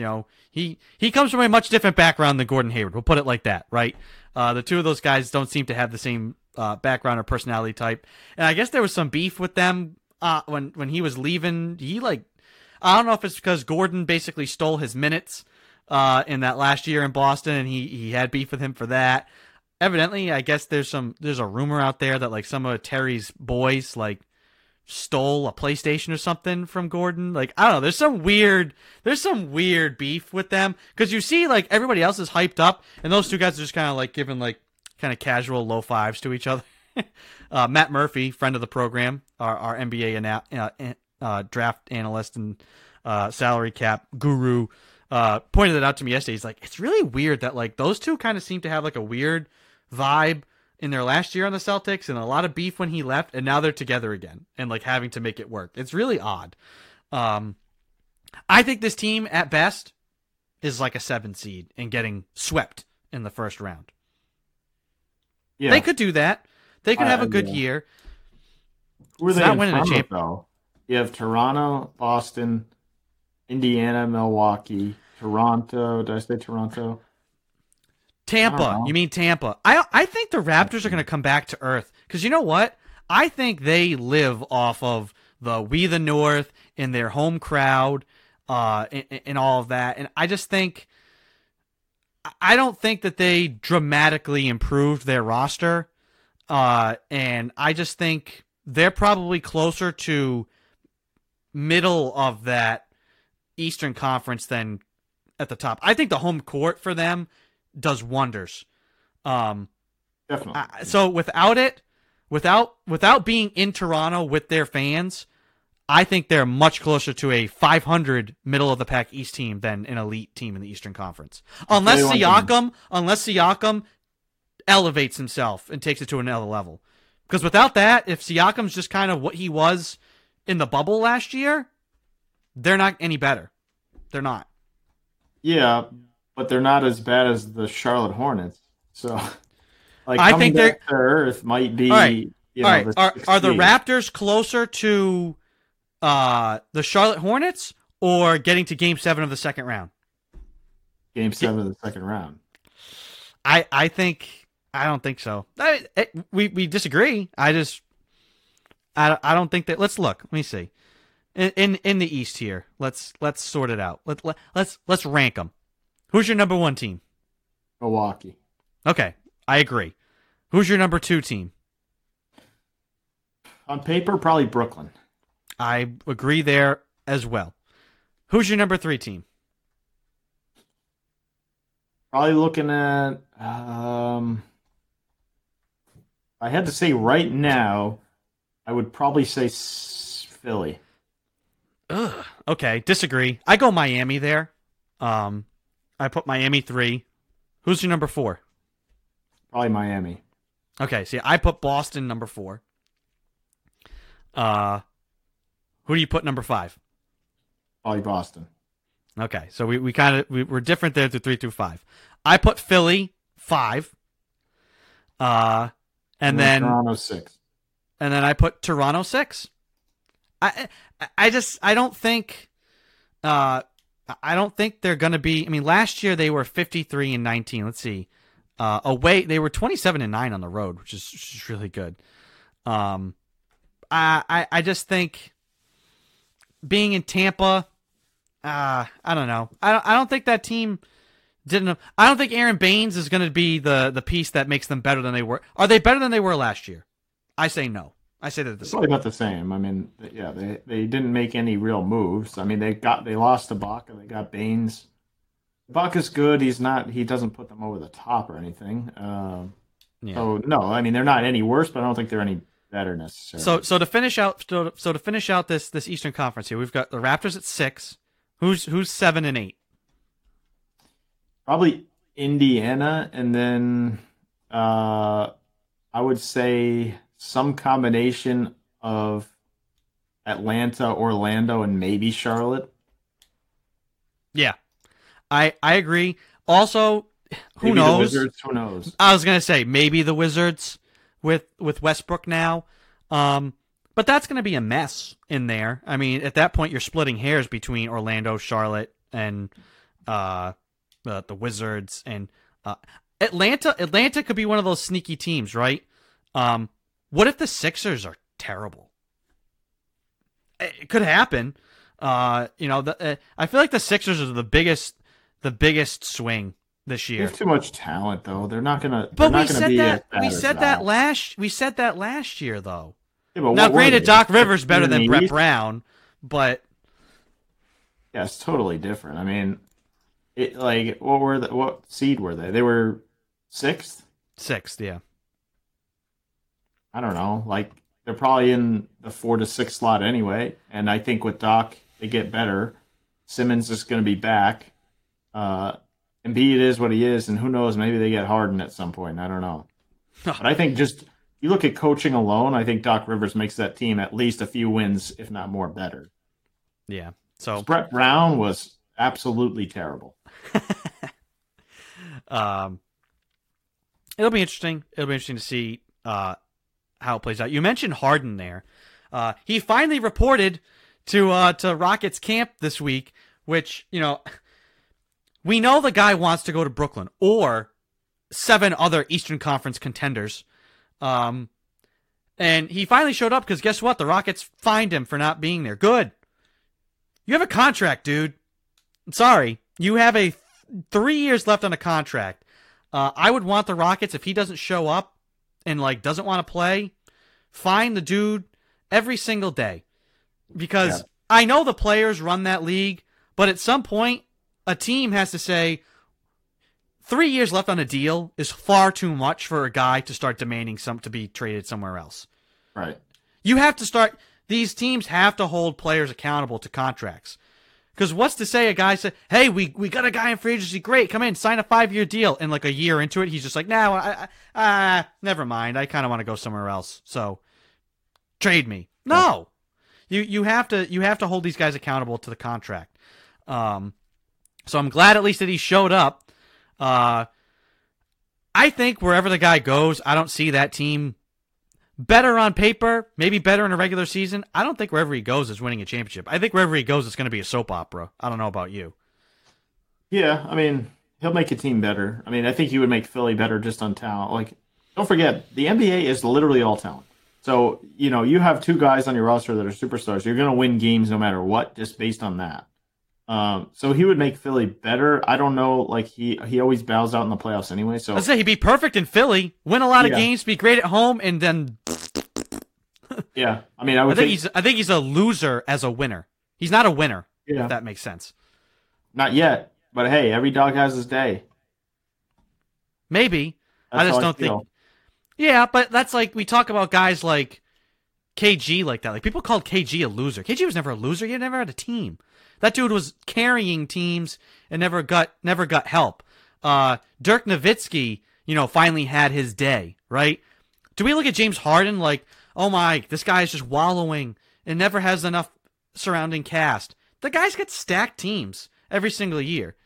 No, it's not. It's not so much of that. It's more like Alex Ovechkin. He's on a solid team. They win the President's Trophy. He never gets through, but eventually they punch through. Yeah. And so I don't know. I feel like he's. But did you ever look at Ovechkin like a guy who kind of was like I feel like Harden, great offensive player. He has broken the game of basketball with the way he draws fouls, with the way he pushes the rules as far as dribbling and gathering and all that. Like offensively, off the charts. If he chose to be, he could probably be decent defensively, but he doesn't. He doesn't. He does not compete defensively. And I just feel like with the way everything has to go through him, and he just absorbs the ball, the ball stopper. I don't know. I just don't think the guy, he hasn't done it yet. He has not done it yet, and I think it's been on him. It's not for lack of having guys around him or not being on good teams. It's kind of been on him. So, yeah, but the talent level is there. So I mean, if he gets in the right situation, maybe. Yeah, there's always that chance. Do you want him on the Boston Celtics? Would you take him on the Celtics? It's a tough question. I don't think so. But at the same time, I also am not this I am not super high on the Celtics that they're going to win a championship here. Like everybody wants to say they have their three of Smart, Tatum, and Brown. Tatum and Brown, sure. Marcus Smart, not in that conversation. So I don't know what you'd have to give up. I think you'd have to give up too much. I probably wouldn't. I know the package. If you want it, I'll tell you what. If you have to give up draft picks, I'm giving up every single draft pick, and everybody that plays in the G League team, I'm giving them. So this is what I've heard as what Houston would want in return for Harden from the Boston Celtics. Marcus Smart, Jaylen Brown, Carson Edwards, Grant Williams, and then alternating pick and swap. So you go 2024 first, 2025 swap, 2026 first, 2027 swap. So 4 first-round picks and those 4 players. I'd do it. Really? Just to get rid of the picks. No, I don't think I'm getting rid of Jaylen at this point. If someone else is in there with Smart, sure. I mean, Tatum and Brown, to me, I'm not getting rid of yet. They have not peaked yet, in my opinion, so I'm not getting rid of those guys. But Smart, I'm not sold that he is untradeable. So for the right package, yeah, I think Smart should be involved. Yeah. Is Marcus Smart touchable? Yes. I'm not. I have no interest in James Harden. I think he's the antithesis of what Brad Stevens wants in a basketball player, right? A guy who's going to work on both ends of the court and a guy who's going to move the ball. To be fair, yeah. I mean, you and Brad are a lot alike. You like low-level college players that are not going to really give you much off the bench, make all your picks, and be an Eastern Conference middler. I know, Christian, for a fact, if they traded for Harden and Harden jacked up shots, just you get angry at Marcus Smart taking a couple of threes. Wait till James Harden isn't giving the ball to Jason Tatum and he's jacking up shots with like 12 seconds on the shot clock from 35 feet away. You'd be texting me like, pass the ball, trade Harden now, bench him. I hate Harden. No, I would rather have James Harden taking shots away from Jason Tatum than Marcus Smart taking shots away from Jason Tatum. Okay, but if he's not even giving the come on. Are you telling me if you watch James Harden play, the way he either doesn't move the ball, you would be satisfied. You would be satisfied with James Harden dancing around for 20 seconds of the shot clock and just jacking up a shot? Probably not. I'm not interested in James Harden, the player. I'm interested in the talent level. Because a lot of people around here don't want to give up anything because what we have is good enough. Well, we tried that with Kyrie. Basically, he's a worse version of Kyrie on offense. Yeah, if you knew what kind of putz Kyrie was, though, then maybe you don't make the deal. But for the talent, that trade was still good. There's so many things that happened. Oh, I agree. I mean, spiritually, I think maybe the IT Kyrie trade is like what it could turn out to be a curse. But talent wise, I agree. I mean, I think Kyrie was better. It was an upgrade. You went after a big name guy, and I think when he's the man, it works ish. I think when you ask him to, kind of let Jason Tatum come into his own and all this, I think, all right, extenuating circumstances. James Harden. I don't know. I feel like Kyrie at least is willing to work within an offense. I don't know if James Harden's gonna wanna. Is Jason Tatum gonna be the number 2 option to James Harden? No, I feel like you should at least, you got to let this team. We haven't let this team grow. We said this. The Celtics have not let their team grow at all. Can we finally just see what the team looks like, kind of the same from one year to the next, instead of constantly shuffling it? That's why I'm not moving any of these guys this year. So I'm not moving them either. I mean, Tatum is your guy right now, so you'll see what it looks like this year. And all I'm saying is Marcus Smart to me is not untouchable. I like Smart. I like him as a player. I think he does all the right things on the floor, usually, with the exception of the shooting. But unfortunately, the Celtics, everything is awesome, and we're not going to tell you not to shoot. Because then, Marcus Smart gets in his own head and gets annoyed. So I don't know. I would like to see how they do in this scenario where there's no more Hayward, there's no more Horford, there's no more Kyrie. So you can't blame all these guys for being a problem in the offense or not a fit, because now this team is where they are. This is Tatum and Brown's team, and most notably it's Tatum's team. So we'll see what they do this year, and then, go from there, obviously. Yeah. No, I agree. Like, hey, guys, the excuses are gone now. Nobody left to blame. So now it's time. Just quick check-in. It's 6 minutes into the URI basketball game. They're down 5-0. So one ugly. They're 0-4 from the field with 4 turnovers. Not a hot start. Not a hot start against the Western Kentucky Hilltoppers. That's an interesting mascot name. The Hilltoppers.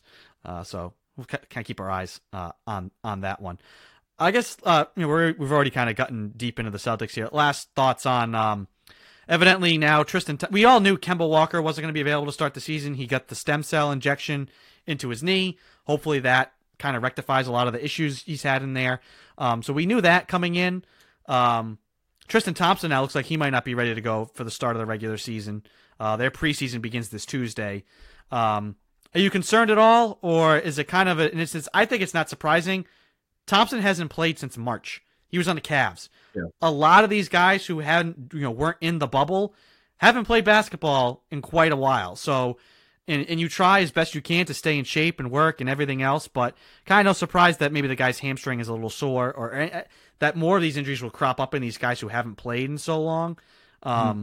So kind of not surprised that they're at least, I don't think it's anything serious. I think they're just going to be cautious with it and work the guy back in.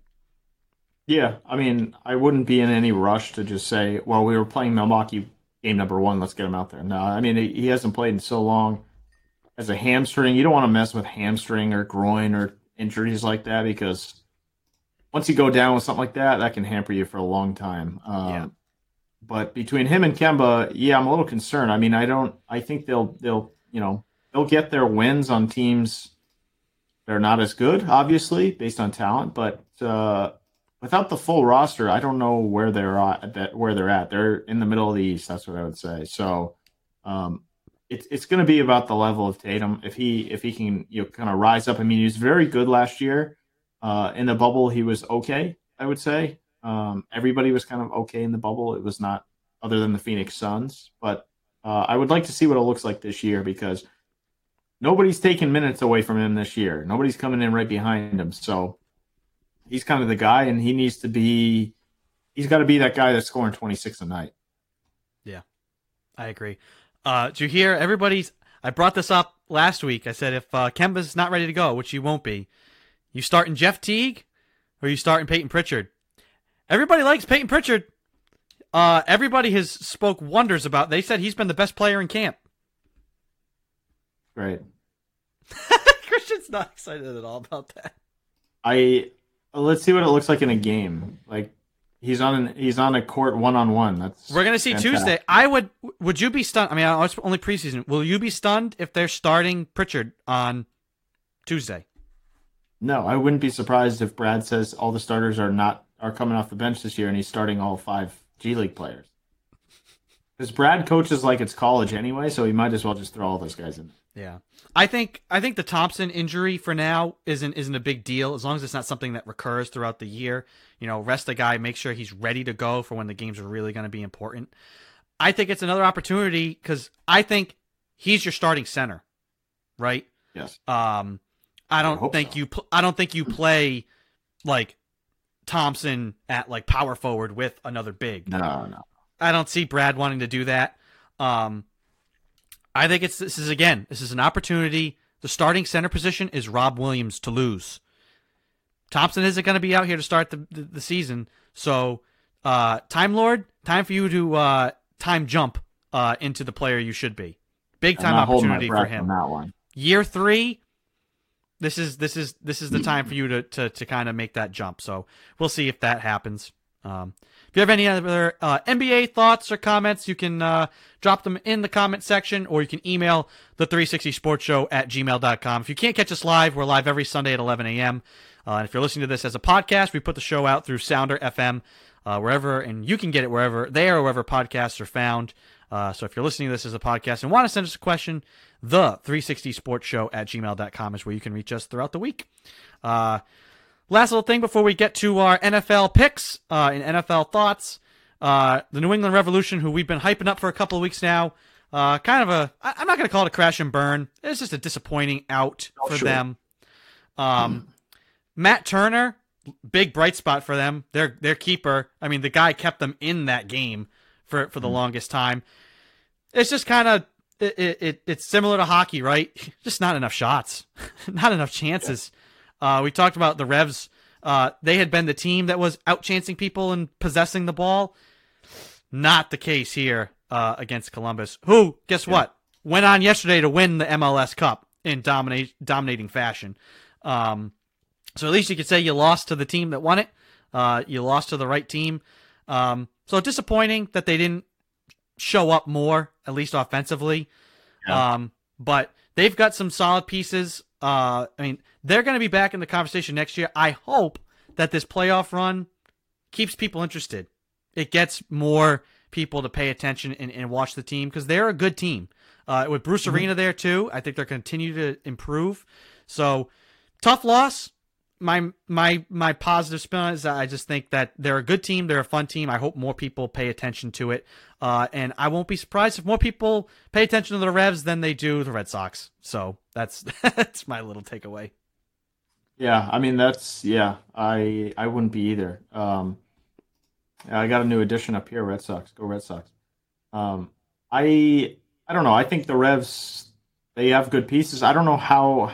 I just don't know. Soccer is just not something that people find a huge interest in. Like baseball, you can say older generation, and if they get the sport back on track, it's a very, very good sport to watch. That's a long shot, but I like the team that the Revs have. I mean, there's no question about that. Arena has come in here, and he's got these guys playing, time and time again now. They always play hard, and they're always in it. But they just fell short. And, yeah, I mean, it's kind of like a Bruins situation where you say, well, you lost to the winner of the whole thing. So, I mean, how mad can you be at that? You lost to the best team, presumably, in the league. Yeah, I agree. So, tough out for the Revs. I mean, not much analysis needed. Again, Columbus won yesterday, 3-0. Pretty exclamation point on that. Also, I think Seattle was lucky to get there to begin with. They had a crazy ending. They had to score like 2 goals in like 3 minutes or something to get to overtime and win their game the week before. So, Columbus took care of business. So, unfortunate. Revs will be back though. Brings us to the NFL. One quick note before we get to the NFL. The NHL is not back yet, They presumably will be on their way back. However, they are in for a nightmare if they are buying a group of vaccines for all their players to get vaccinated. This is going to be a PR nightmare. I don't know if you saw this story earlier in the week. The NHL is looking to get the vaccine early, which for some is okay. But then you look at it and you say, what about like, the first responders and the frontline workers? And so the NHL is, rumored January 13th, but they're looking to purchase the vaccine early. So I don't know how good this is for the league. A lot of people are not happy about this, and I can't say I blame them. But just a quick story on the NHL. I mean, they're on their way back. They will be back at some point, but this is an interesting one. I don't necessarily agree with it. It was just some NHL insider source confirms that the NHL is planning the private purchase of a COVID vaccine for all constituents involved in the potential upcoming season. Not a great start. Yeah, I mean, it's like, hey, if you can, you can. Trying to do the best possible thing for your players. I don't know. It's like it's not a good look, right? Is it the wrong thing to do? No. I mean, you're trying to make sure your business is set.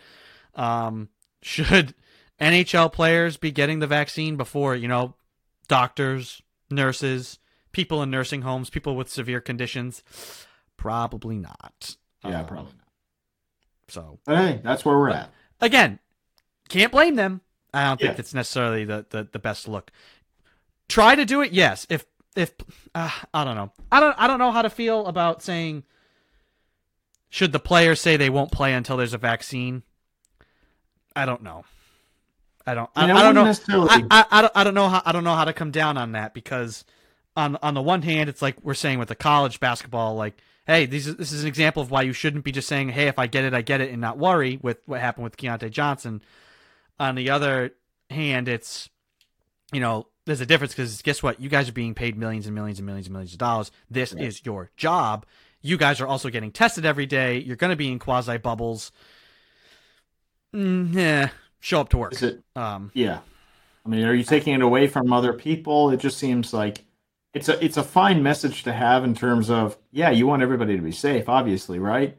Don't we all? So it's like, the message is there. I just don't know if it's a good one for like the general public and the fans. Yeah, either say we're not playing until we get a vaccine, which is fine, or say, we're gonna play and we're do the bubble. You can't say, well, we want to play and we want the vaccine first.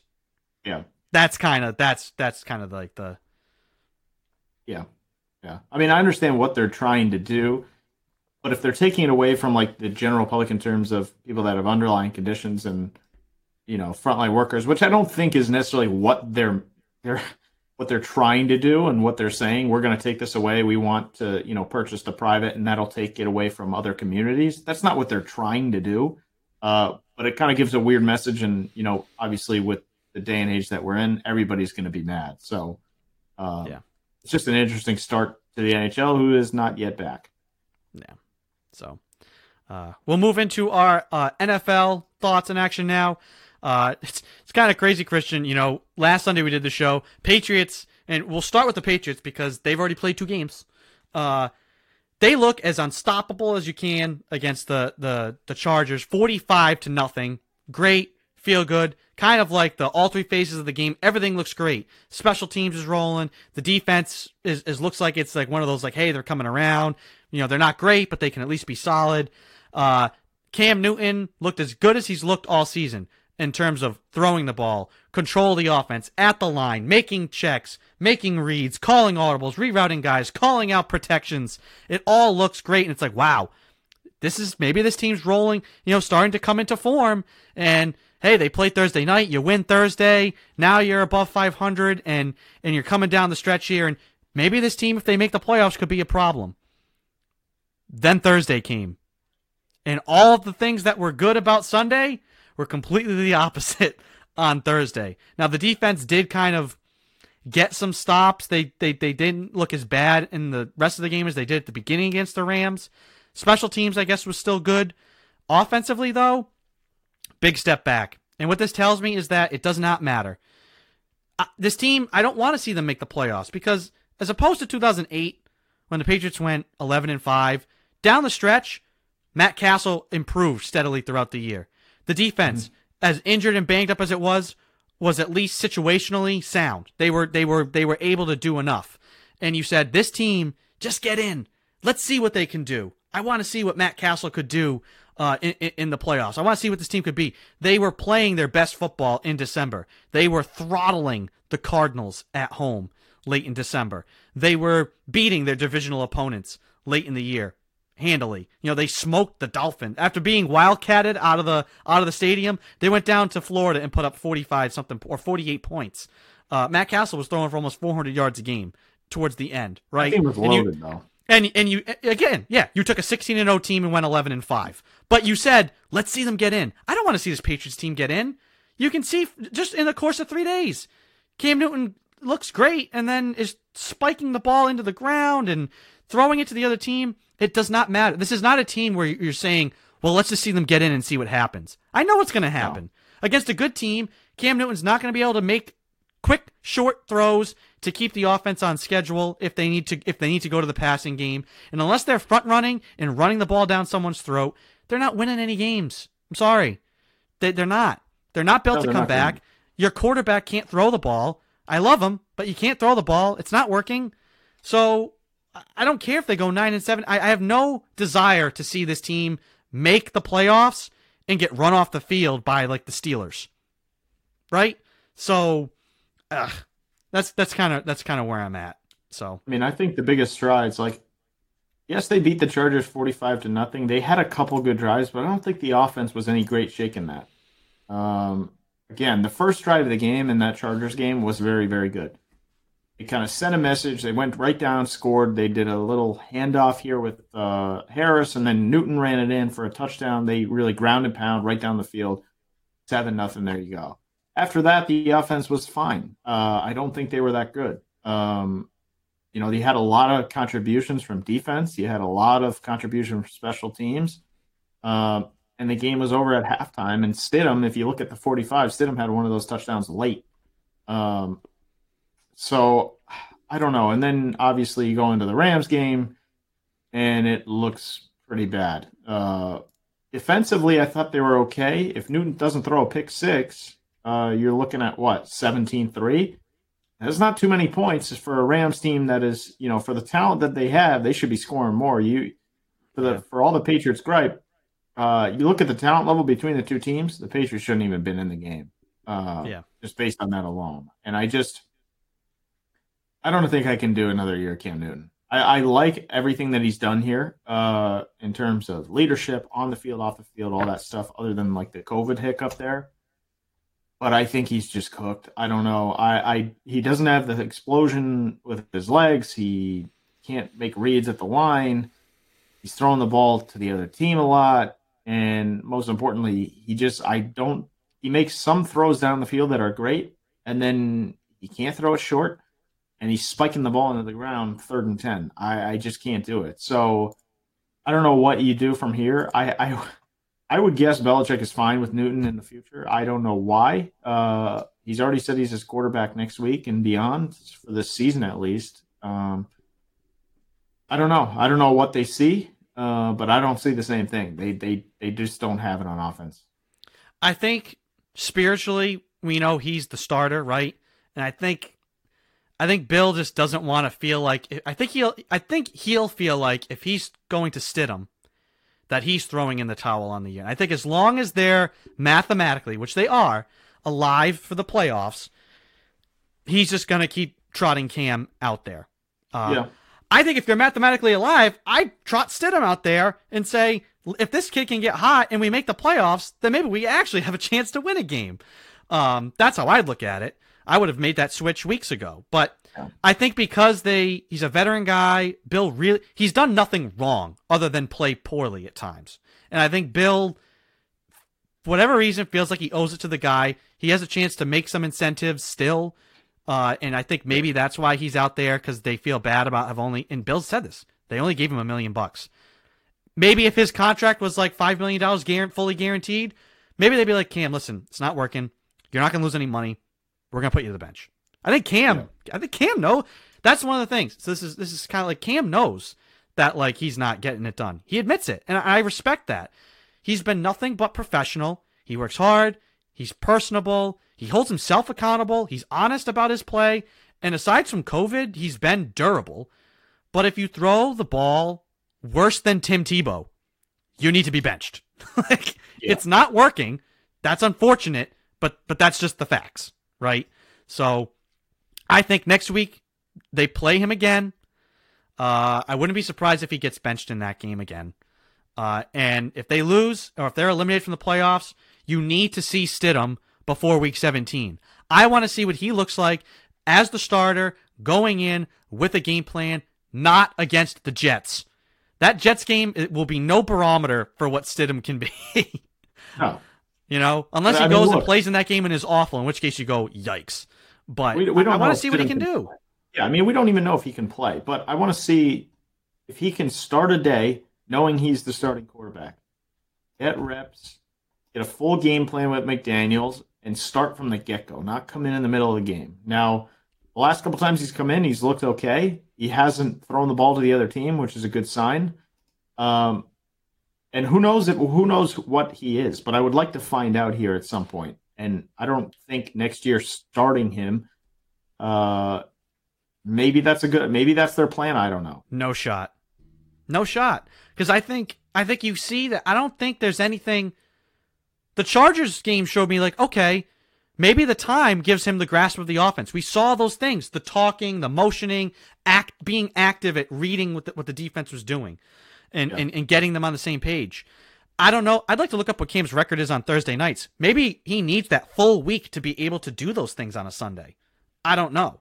I don't know why things they did on Sunday they couldn't do on Thursday. Where was the motion Cam out, snap it to Harris? Where was the not necessarily razzle dazzle, but like sophistication? Where was that? I don't know. So I just don't think. I don't think another year. I don't want to see another year for him, because guess what? There's guys like Kyle Trask who will be available in the draft that they could get. Who I think I would rather have a guy that's. And I talked to Brad Kelly last night about this. He's our NFL drafting, scouting, and college and pro player expert. And I said, what do you think of Trask? I don't have my phone, but basically verbatim, he said, love his accuracy, like his footwork. He doesn't wow you, but he makes all the right plays. Can make those intermediate and short throws really well.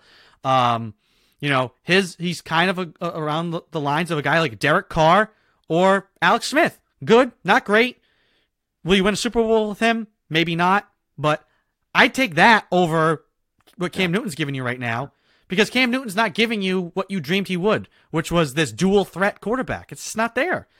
Dual threat means running and throwing, not I can run and then chuck the ball to the other team. I need a guy that can throw. I can't watch more of chucking it into the ground and then running for 2 yards. I just can't do it. Yeah. There needs to be, you're not going to win a lot of games not being able to throw the ball. Yeah, because if you get down, you're not going to be able to come back. Yeah. You have no shot. You can't take 9 minutes to run the ball down the field and go get a field goal. You need to be able to. And when you get to the goal line, this is the other thing. My big takeaway, last thing about that Pats-Rams game. The Rams did not respect you throwing the ball at all. You got on the goal line and you put 3 wide receivers on the field, and they basically didn't care. They still committed to you running the ball. You had to be able to, at least one of those downs, try and throw the ball into the end zone. And it's either Cam doesn't have the confidence, so they're not calling those plays because they don't want him to waste a play. Cam can't physically make the throws, which is also bad, so they're not calling the plays. And then guess what? If the other team's selling out for you to run the ball, you should just sell out to run it too. Bring in all the offensive linemen, run that jumbo formation like you ran against the Seahawks, and at least just say we're putting a hat on a hat and we're trying to pound it in. Not I'm going to run option like with a pitch man on the goal line, and there's like they blitzed 7 guys on the goal line against you, and you had 3 wide. You should have been able to throw the ball there, and they didn't. So if you're going to run the ball, just commit and run it, because teams are not respecting you with wide receivers on the field. They're not. Yeah. So Right.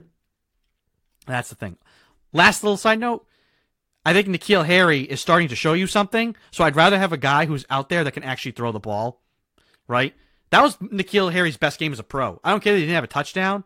What we wanted to see N'Keal Harry do, which was go up, compete for the ball, make athletic plays, he was showing you that. And unfortunately, they didn't have a quarterback in the game who could keep throwing him the ball. So, Yeah, anyway, he's fine. for the N'Keal Harry haters.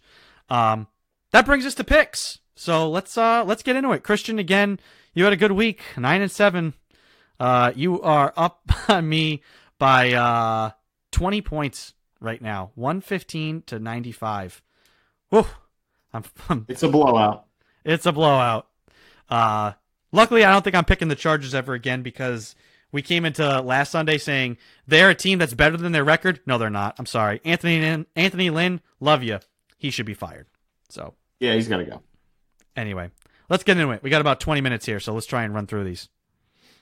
Well, yep. Patriots, Rams. You took the Pats. Good choice. We'll move right on to Houston at Chicago. I needed to pick them because I said if there's any chance they have that, like I said, biggest win of the year or most disappointing loss, and it was the most disappointing loss. Houston at Chicago. I'm picking the Texans. I don't know. Chicago's a mess. Chicago's lost what, 5 or 6 in a row? Yeah, Houston. Yeah. Dallas at Cincinnati. Gross. Dallas, I guess. I don't We know. just do a flip of the Who's coin. quarterbacking for the Bengals? Dallas. Who the hell knows? Only because this is a sucky game and I need to make up games on you, and I don't know who to pick. I'm picking Cincy just because I have no faith. I have no faith in either team, and you're taking Dallas. I might as well take Cincy. Math. I'm trying to make up games here. I'm desperate. Then we go KC at Miami. Kansas City. Sorry. Miami's a lot better this year than anybody thought they would be, but not ready for the big boys. Not ready for prime time. I hope this is a good game because you got Tua versus Mahomes. I think it could be good, but it probably won't be. I think KC blows them out probably. But. Yeah. Same. Then we go Arizona at the G-Men. The Giants. Man, Arizona now is just tumbling. Yeah. I don't know. Giants I don't know what to make of this game. I think the Giants win this game. I got to agree. I don't want to make the same pick as you here, but Arizona's just sliding, and the Giants, that defense has been showing. If that defense can do what they did to Russell Wilson and the Seahawks, they can replicate that against Kyler Murray. Their defense is legit. That's one thing I'll say. Judge hasn't played good. For as big of a tool bag as he is, I think he's got him playing well. And that defense, they have some good players on that team. Same. There we go. The Vikes at the top of Bay Brady's. I'm going to let you go first, Christian. I keep picking freaking Tampa, and they lose every week. So you might as well, let's just make it a triple and just go for it. Tampa. Oh, thank you. I am picking Minnesota because bye week, I don't care. It doesn't matter. They were like, Tom Brady's record out of the bye week. That's Tom Brady with Bill Belichick. I think this season has shown us that Bill and Tom both, they don't need each other, but they're better with each other, right? Oh, yeah. And I just don't think, what did Arians do? Did Arians spend the last 10 days game planning, working on the team, trying to figure some things out, having some meetings, getting the guys together, rallying the troops here for the home stretch? Or did he go out and golf? Right? Yeah. You look at the two, right? If you look at Belichick, Brady, who's had a better year, who's more in it, I think I lean Brady because he's on track to make the playoffs. But I think it's 50-50. I really do. Right now, I think it's almost a dead heat. The fact that the Patriots have won 6 games with what we see now that they have at quarterback, I think there should have been there. They still could, right? There is the path is alive. A lot of crazy stuff has to happen for the Patriots, but it's there. If they make the playoffs, it's almost. I'm only mostly dead. If they make the playoffs, Bill Belichick Coach of the Year. I'm sorry. To take what you're seeing with the limitations they have at quarterback and make the playoffs, especially with starting 2-5 and COVID and all, I think it's even. Like you said, I think they're both coaching. Tom's trying and Bill's coaching his ass off. Yeah, I'm picking Minnesota just because I just don't think things are right there in Tampa, and I think it's going to unravel faster than people expect. I could be wrong. Yeah. This could be it's a big opportunity, big bounce back here for Tampa. They need to win today, but Minnesota's played really well. They've come on lately here, so I'm picking the Vikings. I can give a game or two over. It's fine. Oh, how generous of you. Denver at Carolina.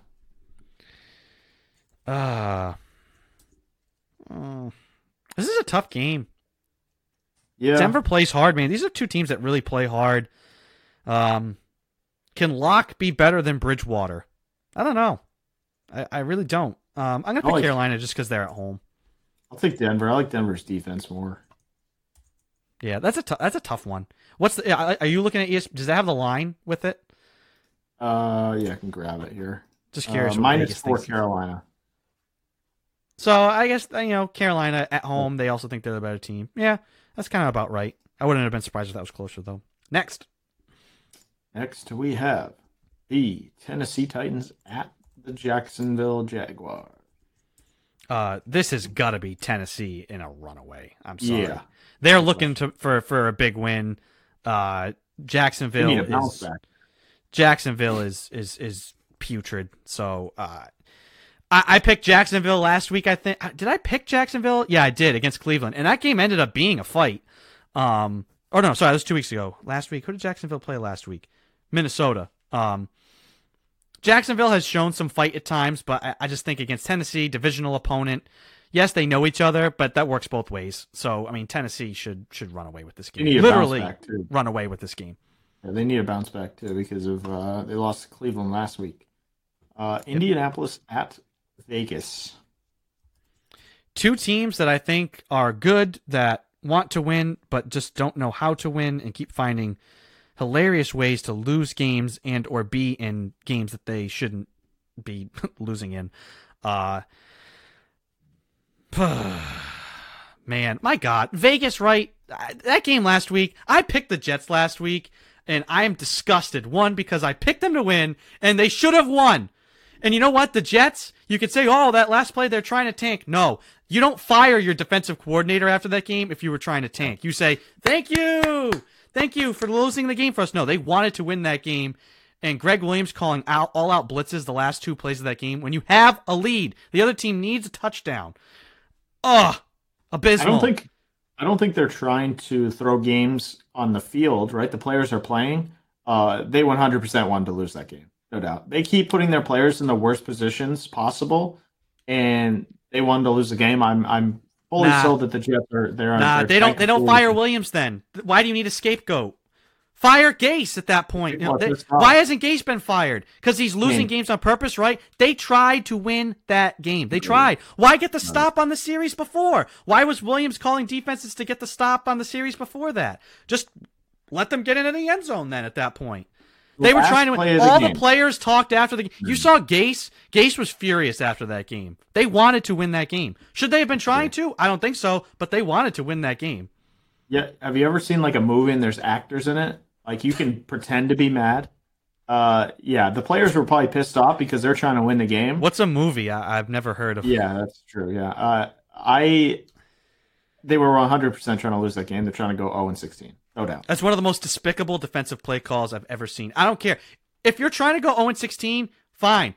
Put players on the field that are like give you no chance to win. Yeah. You have to at least try to play hard and win the game to instill some sort of culture there. Calling that defense with that situation is abhorrent. Hey, it's a great way to get to 0-16. I'll say that. I'll give them credit. So anyway, back to the Raiders, who were the beneficiaries of that. I think they're worse than their record would indicate. So I'm going Indy. Yeah, I'm taking Indy as well. Indy's got a better roster. I don't really like the quarterback situation, but they got a better roster. Then we got your favorite team, the New York Jets, at the Seahawks. Do it one more time. Just take them. No shot. No shot this week. I'm sorry. This is Last their week was the only chance they had. They're going 0-16. Sorry. Unless the Patriots decide to gift them the last game of the regular season and they don't even play Stidham and they play Hoyer because he's got some, like, if he plays 2 games, he gets a bonus. No shot. Seattle. Yeah, Seattle. Green Bay at Detroit. Both times I've taken the Jets this year, it has been valid. They were, like, in those games. So close. So it's not like I'm picking them against everybody. You lost me at Jets and valid, so. Green Bay at Detroit. This is Green Bay. Can't. Again, Green Bay, they're going to go like 12-4. They're going to make the playoffs and they're going to lose. It's kind of their story with Aaron Rodgers. So they should be good enough to beat the Lions. Yeah. New Orleans at Philly. New Orleans at Philadelphia. I believe Jalen Hurts is starting today. Yes, he is.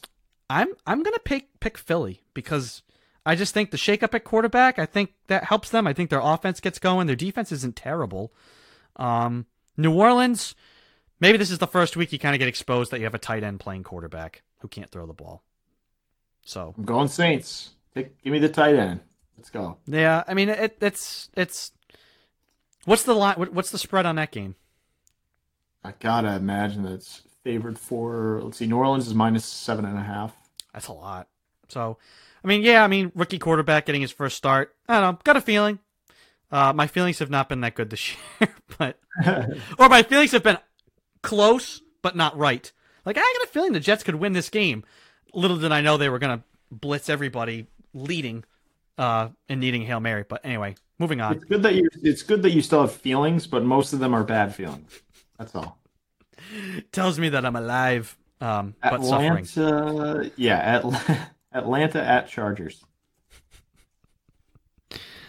The feelings tell me I'm alive, but they hurt. Atlanta at the Chargers. Blech. Blech. Gross. Can I pick a tie? I don't know. I'm going to pick Atlanta only because the Chargers, I just think I've gone from thinking they're better than they are to that team is it's just pitiful. I mean, the worst special teams I have ever seen or heard speak of. Not even close. Has to be historically bad. I've never seen that many miscues in like a span of 10 minutes. Atlanta, even though they suck too, Atlanta. I think Atlanta's going to win. I'm going down with the ship. I'm going Chargers. Screw it. I got some cushion here. Washington at San Fran. This is actually going to be a good game. San Fran's playing hard. Washington, they're trying to big win. Man, I'm gonna pick Washington only because they need it more. So, this is tough. Chase Young is a stud. I'll pick Washington. Why not? Yeah. This is a crap game. Then finally, before the Sunday night football, Pittsburgh at Buffalo. Should be a marquee game. Probably won't be because the Steelers. Yeah, so it should be. This is another big boy moment for the Bills. The Steelers, we had the conversation last week. Could they go 16-0? We know now, obviously not. And the Patriots talked back, and Bill himself has said this. You never want to lose a game, but sometimes a well-timed loss helps you get a team focused, back on track. And the 16-0 pressure, they said it affected them. I think the only way you could go 19-0 is if you've already been 16-0 and know how to handle that pressure already, right? So a team experiencing that for the first time, it's real. It affects you. That is a lot of weight to carry. That team, that Patriots 07 team, they've talked about that. Yeah. So I think, is the loss a good thing for the Steelers in the long run? Maybe. I don't think blowing a 14-0 lead is the way you wanted to have it happen, though. So no. I don't know. They kind of threw that game away. The Steelers had chances to to take that game, and they kind of just played fast and loose with it. And when you play with the game plays with you. Yep. I don't know if I believe in the Bills yet. They kind of keep showing me each week that they're ready. I didn't pick them last week because I thought they weren't going to be ready, and then they shredded the Niners. Robert Saleh's defense, he's getting some head coaching talks. Yuck. That looked bad. Brian Daboll now is kind of past him in that head coaching look department. I don't know if they're ready for the Steelers. I got to pick the Steelers to bounce back here. They're not going to go undefeated. I don't think they're the best team in the AFC anymore. I did think they were for a while, but the Chiefs have passed them again. I'm going Pittsburgh. Going Buffalo. I think the Bills got it. I don't know. They look good, and Josh Allen is really kind of. I mean, he can always go back to his old ways, but I mean, he is. Do you think the Bills can? If the Bills win this game, they go from being being in the playoffs and being a good team to being title contenders. Can the Bills win a Super Bowl? Yes and no because of Kansas City, but I think yes because I think their roster is pretty good. Like, they've built something out here. They've been pretty decent for the last few years, and this year, I mean, look, it's all in the quarterback. I mean, if Allen, can come up to the level that his talent says he can, then I think they have something because their defense has been good for a number of years here. So they're clearly building something. Yeah. The problem is Kansas City for everybody in there. Yeah, absolutely. All right. Lastly, finally, Baltimore at Cleveland. This is the game of the week, right? Baltimore needs this. Yep. Big time they need this win. Cleveland, Cleveland's they don't need it. They don't need it, but this is another, they're kind of in the same spot as the Bills, right? It's important. It's a show it to me moment. I'm actually impressed by the Browns, and I think the Ravens are flawed. I think they were a bad team, then they got Lamar Jackson, and they kind of took everybody by storm last year. Mm-hmm. John Harbaugh was on the brink of getting fired, and Lamar Jackson saved his job. I think this year they kind of just thought they'd run it back, and you see teams are adjusting to what Lamar can and can't do, and are the Browns ready to take advantage of that and really make that jump? You feel like no, but then they kind of keep doing it week in and week out. So I think it's good. Hey, if the Bills and Browns are good, I think that's good for the NFL. Right? So I'm going to pick Cleveland here because I want to see them win. So Cleveland. Agreed. Yeah, I'm going Cleveland as well. Picked them last week against the Titans, big win. And then, they got to show it here again, but 9-3 is pretty good, and they're kind of rolling. So yeah. So that'll do it for our NFL stuff, and that'll kind of wrap up the program here. So again, we are live every Sunday at 11 a.m. You can tune in through Facebook, YouTube, Periscope, and Twitch. Just look for the 360 Sports Show. We also put out the show as a podcast through Sounder FM or wherever podcasts are found. Just search for 360 Sports Show. You can find us pretty much everywhere. And if you can't, let us know. We'll try and get on whatever platform it is. But I'm willing to bet we're pretty much everywhere now. Last thing, Christian, before we go, we've been catching, URI basketball is playing live right now. They were down. They actually took a lead, and now they're down 33-27 at halftime against the Western Kentucky Hilltoppers. So at least it seems like they're kind of back in the fight. So good for Rhodey. They need a win here. So hopefully they can pull that one out. But yeah, that'll do it for the show. It is 60 degrees right now. I can't believe it's December and it's 60 degrees. But hopefully get outside. Enjoy the rest of the day, sir. And for everybody else, thanks for tuning in. We will catch you all next weekend. Have a safe and enjoyable week. See you later.